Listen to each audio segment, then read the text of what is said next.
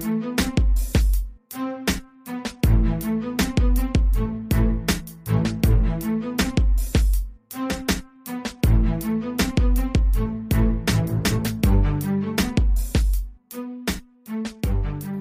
in the Gospel of Matthew, but whenever you're in the Gospels, it's kind of hard not to jump around a little bit because there's a lot of details when you get into this narrative of the Gospels that unless you jump over to another one of the Gospels, you might miss out on really what's going on. So I am jumping around a little bit. As we move along, I won't be jumping around so much, but in the beginning here we have today's message. I titled it, The King Revealed. Now remember that when we started out this gospel, I shared the emphasis that was placed upon the Gospel of Matthew. Matthew wrote it with the theme in mind that he was going to, in a sense, prove that Jesus Christ was the prophesied Messiah, that he was the King of Israel that was prophesied to come.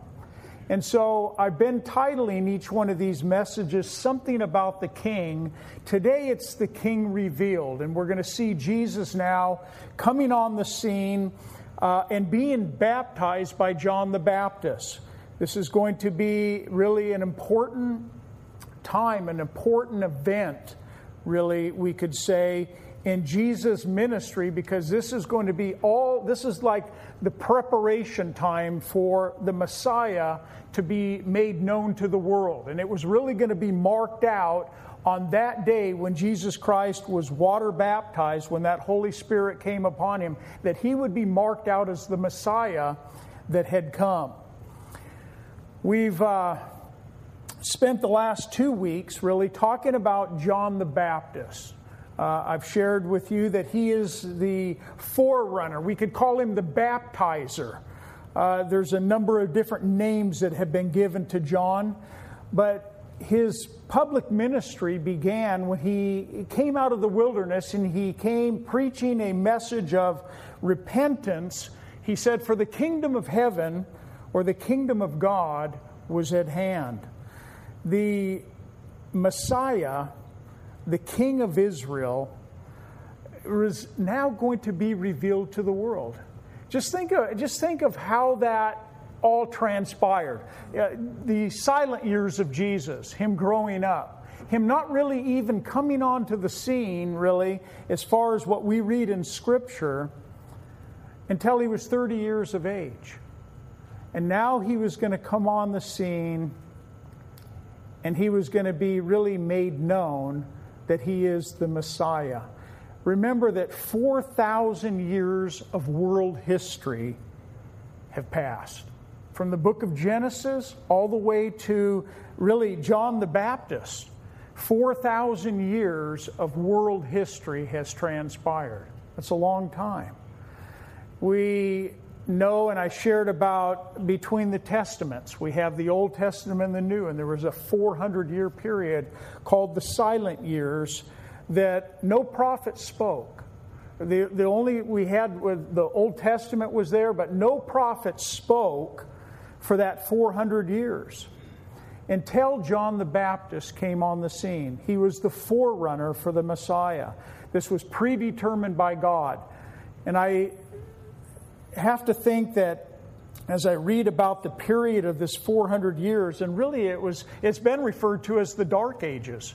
There was a lot of things that transpired during this time where Israel had moved away from God, and really by the time that the Messiah, by the time John the Baptist came on the scene, and even when Jesus came, this world was in a dark state.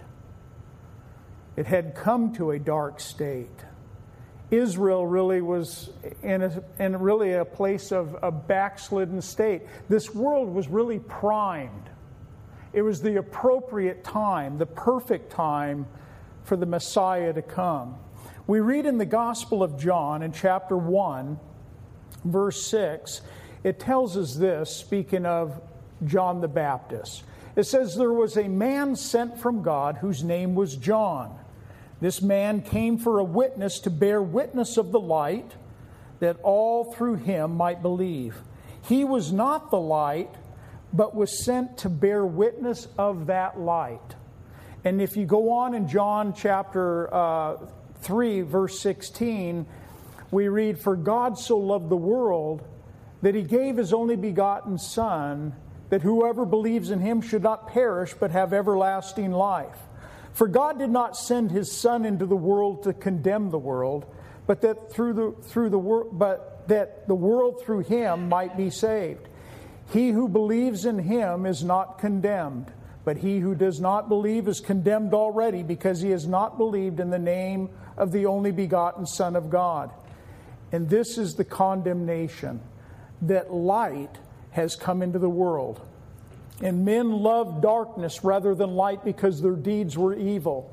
For everyone practicing evil hates the light, and does not come to the light, lest his deeds should be exposed.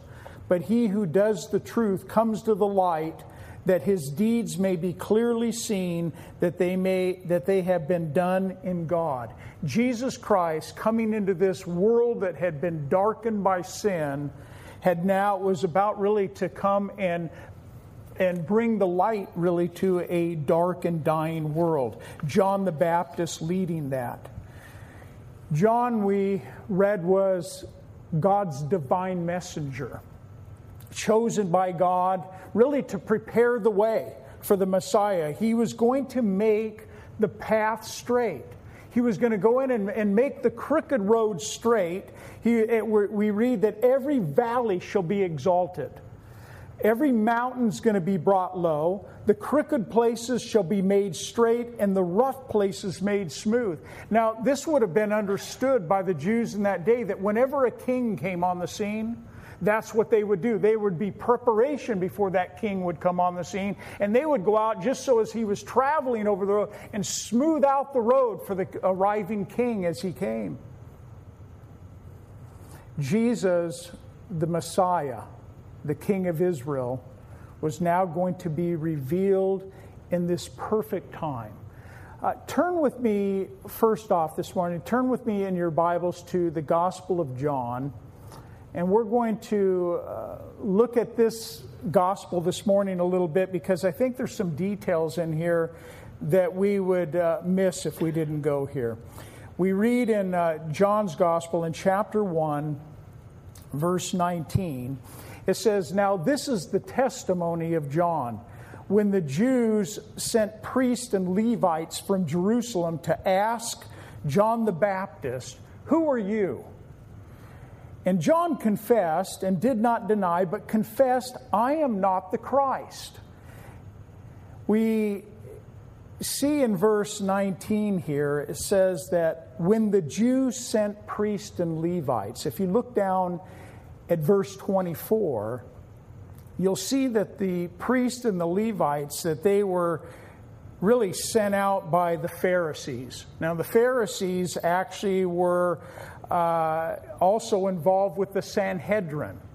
And the Sanhedrin is probably who were the ones, the Pharisees that were in that sent out these priests and these Levites to go out to where John the Baptist was out there at the Jordan River, and really to pose some questions to him. And so when they came out there, they began to question, who are you? And they're trying to really, and we'll see that they will begin to nail John down. In this Sanhedrin, the Sanhedrin really was like, it consisted of 71 men. The 71 men consisted of priests and Levites and the high priests that were in there. These were the judges of Israel. In all of the religious matters, they made decisions concerning Israel. They would have been really like the high court of today, is really what the Sanhedrin was like. These are the ones that are the religious leaders that are sending these men out to come to John. The Apostle John is recording here in these words what John the Baptist said to the religious leaders. He says, "I confess, or I declare to you, is what John says, I am not the Christ.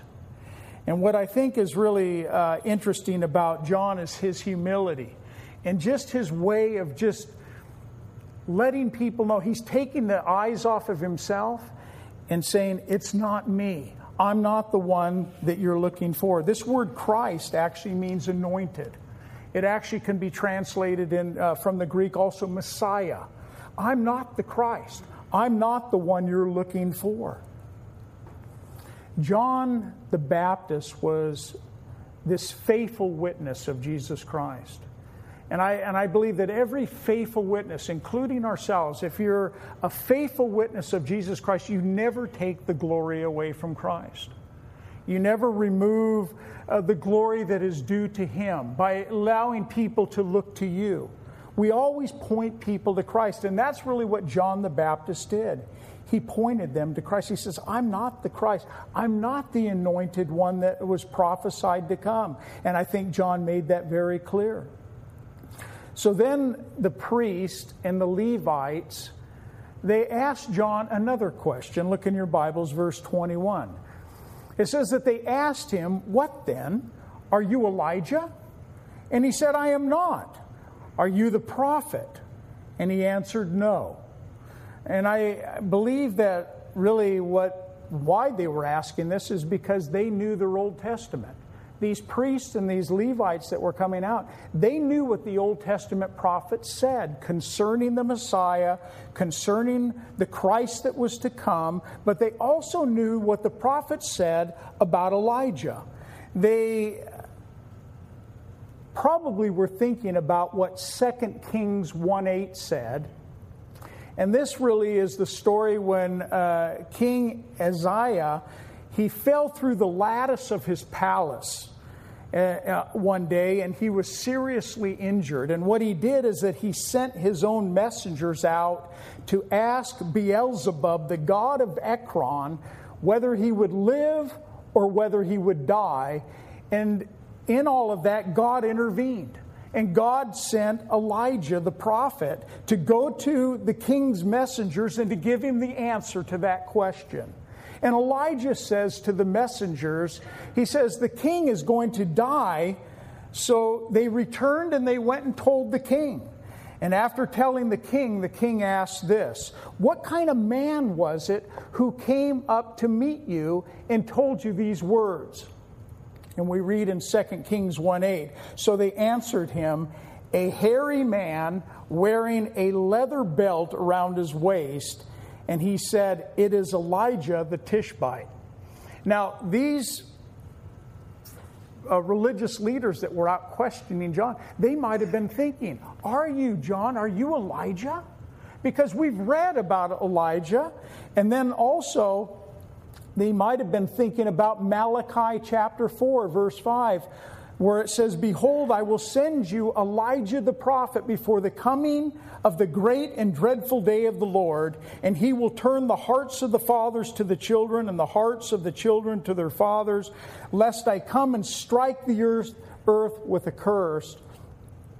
John says, I'm not Elijah. I'm not the one that, the Elijah of the Old Testament. But remember what the angel told, and we've already covered this in our first study on John the Baptist here. Remember what was said by the angel to Zacharias in Luke chapter 1, verse 15. We read, for he will be great in the sight of the Lord. Speaking of John the Baptist, he shall drink neither wine nor strong drink. He will also be filled with the Holy Spirit even from his mother's womb. And he will turn many of the children of Israel to the Lord their God. And he will also go before him in the spirit and the power of Elijah to turn the hearts of the fathers to the children. And so we do know that John the Baptist, when he came on the scene, he came in the spirit of Elijah. It's interesting that he came out of the wilderness with camels, fur coat on, and a leather belt, eating locusts and honey. He was a type of Elijah that had come out of the wilderness. Then we we see them also then ask the question to John, are you the prophet? Another question here, and the answer to that is no, I'm not the prophet. And so what were they asking him? The prophet they were speaking of was probably referring to Deuteronomy, where Moses told the children of Israel that when they entered the promised land, that they were going to come into this land and it was going to be full of idolatry. And he says to them, the Lord your God will raise up for you a prophet like me from your midst, from your brethren, him you shall hear. And so really these religious leaders were really questioning John, are you the prophet? The one that we maybe have been waiting for? And John says, no, I'm not that prophet either. His statements are very clear. He's making it clear that I am not Elijah, I am not the prophet, I am not the Messiah. And so then they ask him a third question. Remember that these men are judges here that are standing there questioning John. It says in verse 22, then they said to him, who are you? That we may give an answer to those who sent us. What do you say about yourself? And then John quotes from Isaiah 40, verse 3. He says, I am the voice of the one crying in the wilderness. Make straight the way of the Lord, as the prophet Isaiah said. And then he tells them in verse 24, or it says in verse 24, now those who were sent were from the Pharisees. And then lastly, they had a fourth question. But really, this question is really more of a statement than it is a question. Look in your Bibles, verse 25. Then they asked him, saying, why then do you baptize if you are not the Christ, nor Elijah, nor the prophet? What gives you the authority, John? And really, this is a statement that they're making to him. What gives you the authority to come out here and baptize? In their mind, they thought it had to be the Messiah. It had to be a prophet that would come and do what he was doing. And so they were really questioning his authority. And John answers them in verse 26. He says, I baptize with water, but there stands one among you whom you do not know. In other words, my baptism, John says, is to prepare the hearts for the one who is coming. But the one coming after me who you do not know is going to baptize with the Holy Spirit and with fire. I think that these religious leaders, as is always the case, when the Lord is the one that is working, their questions always come to nothing. And John responds, and he humbly responds, and he says, It is he who coming after me is preferred before me, whose sandal straps I'm not worthy to loose. And we've already read that, and I talked about that servant, and just that John just putting himself in that place, really of even underneath a servant. I'm not even worthy to loose his sandals.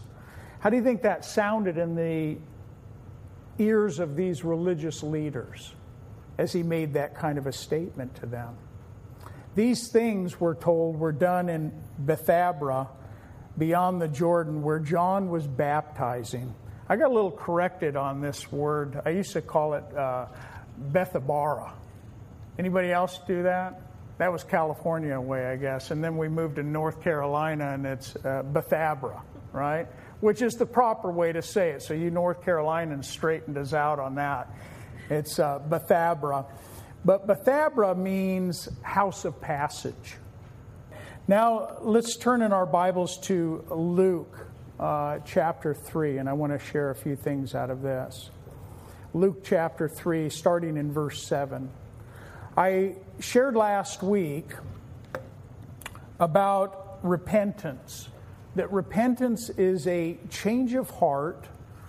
It's a change of mind. It's really it's not just being sorry for your sin, but it's actually something that when there's true repentance, it will actually change your actions. It'll change the way you live. And those of us that have truly come in repentance before the Lord, we know that's the case. We know that when we come with just tears of saying, God, we're sorry, but there's not real repentance, we tend to just continue to do the same thing again. Well, John was out preaching that message of repentance, true repentance, and he told these religious leaders that repentance needed to produce fruit. There needed to be a change. You need to bring back fruit that is worthy of repentance. And we read in chapter 3, verse 7, it says, Then John said to the multitudes that were standing there, that came out to be baptized by him, he says, You brood of vipers, who warned you to flee from the wrath to come? Therefore, bear fruits worthy of repentance, and do not begin to say to yourself, We have Abraham as our father. For I say to you that God is able to raise up children to Abraham from these stones. And even now the axe is laid to the root of the trees. Therefore, every tree which does not bear good fruit is cut down and thrown into the fire. What we didn't see last week when I read those passages is how these religious leaders responded to those words of John. We're told that the audience that John had there at the river as he was preaching this message, it consisted of a multitude of people. There was all types of people that were there, but there was also tax collectors that were standing there. There were some of the temple soldiers that would have accompanied these priests and these Levites. They would have come out really basically as guards. They would have been standing there also. There were probably Pharisees that were standing there on that shore, and Sadducees. There were priests and there were Levites. So this is a mixture of religious people, some people coming out with sincere hearts, wanting to be forgiven of their sin and be baptized by John, and others that were standing at a distance there to question. Those were the ones that John zeroed in on and said, you need to bring back fruit that is worthy of repentance. And so I wanted to look at this this morning just so that you could see the response. After they hear John's call to repent, we read in verse 10, So the people asked John, saying, What shall we do? That's like one of those big questions if somebody coming in and you say, Hey, can you tell me how I can be saved? We like those kinds of questions. Can you tell me how I can be saved? What shall we do? It sounds like what I read last week in Acts, where Peter stood up and gave that message. And after he preached this message to the people, it says that they were convicted, really, by the Holy Spirit. And they cried out to Peter, What shall we do? They said the same words, which always tells me that when the Holy Spirit is actually working in somebody's heart, they're the ones that are almost saying to you, Can you tell me how I can be saved? Can you tell me what I need to do to go to heaven? The people asked John, saying, What shall we do? And John answers in verse 11 and says to them, He who has 2 tunics, let him give to him who has none. And he who has food, let him do likewise. Then the tax collectors also came to be baptized, and they said to him, Teacher, what shall we do? They asked him the same question. And he says to them, Collect no more than what is appointed for you. And so John is really giving them the answers to what true repentance is. Bring back fruit that is worthy of repentance. And so he's telling these tax collectors, collect no more than what is appointed to you. That's simple. Likewise, the soldier or the temple guards, they asked him, saying, What shall we do? So he said to them, Do not intimidate anyone or accuse falsely, and be content with your wages. Seems real simple. These are the temple guards. Don't intimidate anyone, and be content with your wages. That was fruit worthy of repentance. And then we read in verse 15, Now as the people were in expectation, and all reasoned in their hearts about John, whether he was the Christ or not. John answered, saying to all, I indeed baptize you with water, but one mightier than I is coming, whose sandal strap I am not worthy to loose. He will baptize you with the Holy Spirit and with fire. What we see in John's words here is that a true witness of Jesus Christ is a good steward of the gospel. He's always going to be a person that is going to point people to Christ. That's what John the Baptist did, pointing people to Christ. We don't see John here at all taking any glory from the Lord. He's not even worthy to loosen the straps or to carry the Lord's sandals. We read last week, in his winnowing fan is in his hand, and he will thoroughly clean out his threshing floor and gather the wheat into his barn, but the chaff shall be burned with unquenchable fire. And with many other exhortations, we read, he preached to the people. We see that in Acts also, when Peter preached that message that you can read about in Acts chapter 3. It doesn't give you every point that he spoke. So when John came on the scene preaching repentance for the kingdom of heaven was at hand, that wasn't the only words that he said. He was actually out there preaching a message about the coming Messiah. And so with many other exhortations, it says that he preached to the people. I think John was standing there probably saying various things to the different groups of people that were out there. He was exhorting them really, in which really exhortation or exhorting them is really urging them. He was urging the people that were standing there that day to pursue a different course, to go a different direction. That's really what exhortation is. And then we see he was also in verse 19. It says, but Herod the Tetrarch, which was Herod Antipas, being rebuked by John. Just think of that. John the Baptist out there rebuking Herod Antipas before all of these people. He was rebuking him because of Herodias, his brother Philip's wife, we're told, and the evils which Herod had done. And that alone, just to make a rebuke against the king, that would cost you your life. And it did. It cost John the Baptist his life. But what that tells me about this man and his character is that he was completely sold out to what Christ had told him, given him to do. His mission to go out and to preach the gospel did not keep him, it didn't cause him to shrink back from actually telling it like it was and preaching the gospel to these people and talking about really the evils even of the king. I actually, just for your own benefit here to see a picture, you can see that hillside there. We'll read about this actually when we get into chapter 14 of Matthew here. We're going to read about the beheading of John the Baptist. But this particular picture that I have here, this little mound here, this was built by Herod. And this is what an artist's rendition of what that would look like on the top. That particular mound or this fortress is where the prison was, where they believe that John the Baptist was held for probably up to 2 years and where he was beheaded. And that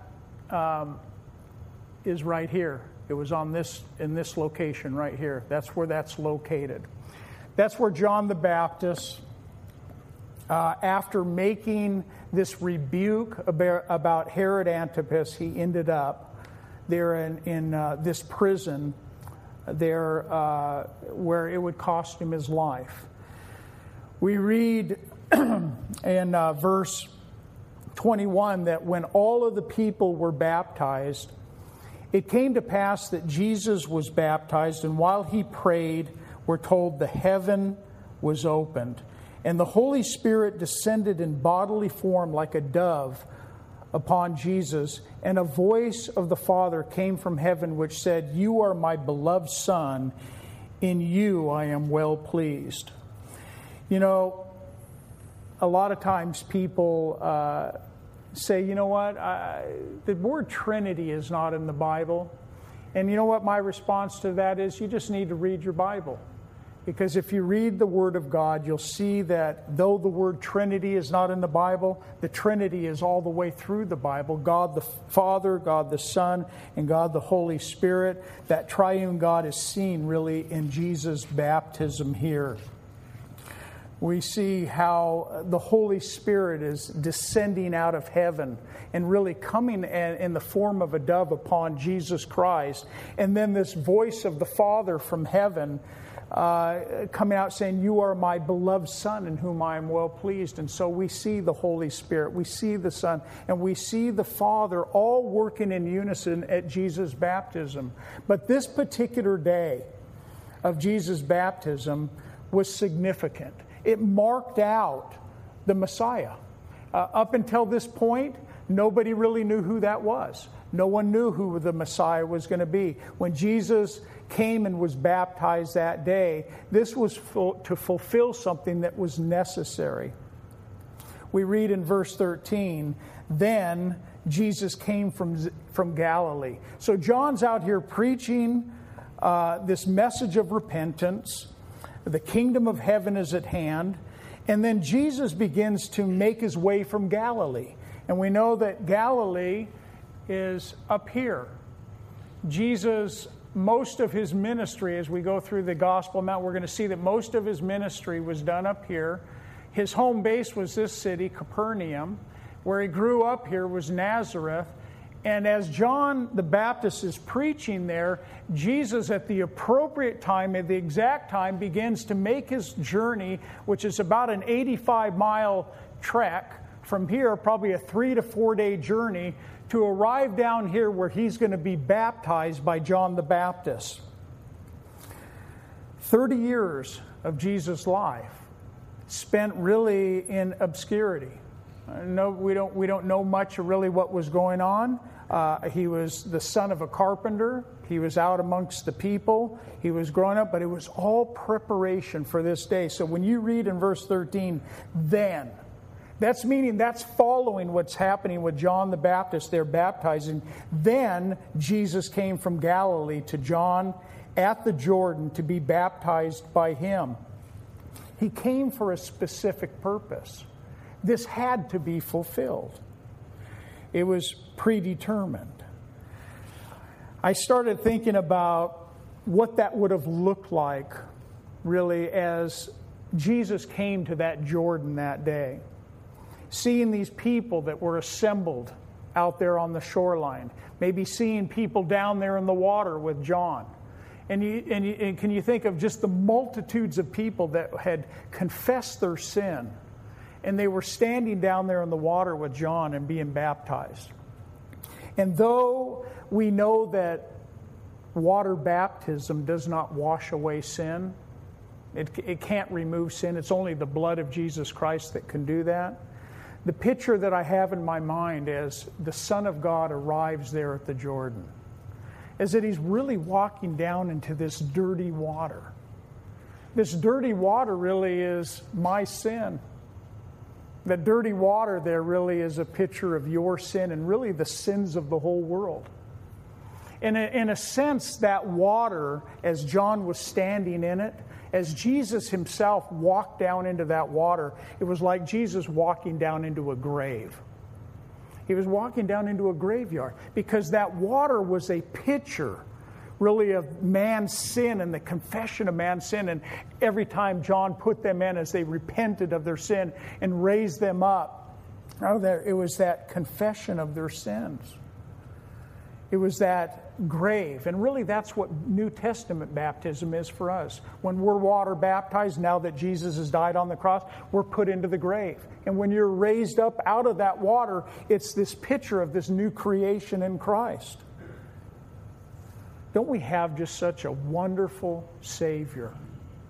Think of the humility of our Lord to arrive there at that river on that day, to be baptized of John, to make that trek down in that perfect time, to be marked out as the Messiah, but then to go down into the water and to actually identify with you and I.